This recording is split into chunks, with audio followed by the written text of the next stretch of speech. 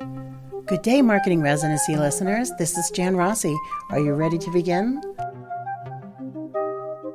Let's start. It's nice to have somebody else looking at your social media accounts because sometimes you're very busy and things fall through the crack. What usually falls through the crack are the messages, the endless messages you get when you have an account that's doing a lot of Facebook advertising and they turn the message section on and you get lots of these. I need more information. I need more information. What's the price? What's the price? Oh gosh. So I let my owner of the business take care of that because his prices do fluctuate and I just get out of the loop on that. But I always go back to check and see, are we missing any other messages that are important? I found out that there are some messages that were very unexpected. They also tell you where people are commenting on your ads. And in more than one case, some people have commented on his ads to the fact that you are being spammy. Get out of my feed. So you can hide those so that people don't see them, or you can just go ahead and delete them. In this case, they were kind of a little aggressive, so I deleted them. My client does not change his audience very frequently, and you're sending ads out to the same audience all the time, and you're starting to wear them down a little bit. They don't want to see you again. You need to be more narrowed in your focus when you're doing ads on Facebook and then move things around. If you're one of those people that just sends to the same audience all the time, you're going to get people mad at you, and not only will they unfollow you, they will block you, and then sometimes they'll leave bad messages on the bottom of your ads. Don't let this happen to you. Change your audience up, make it different. This is Jan Rossi from Marketing Residency. Have a great day.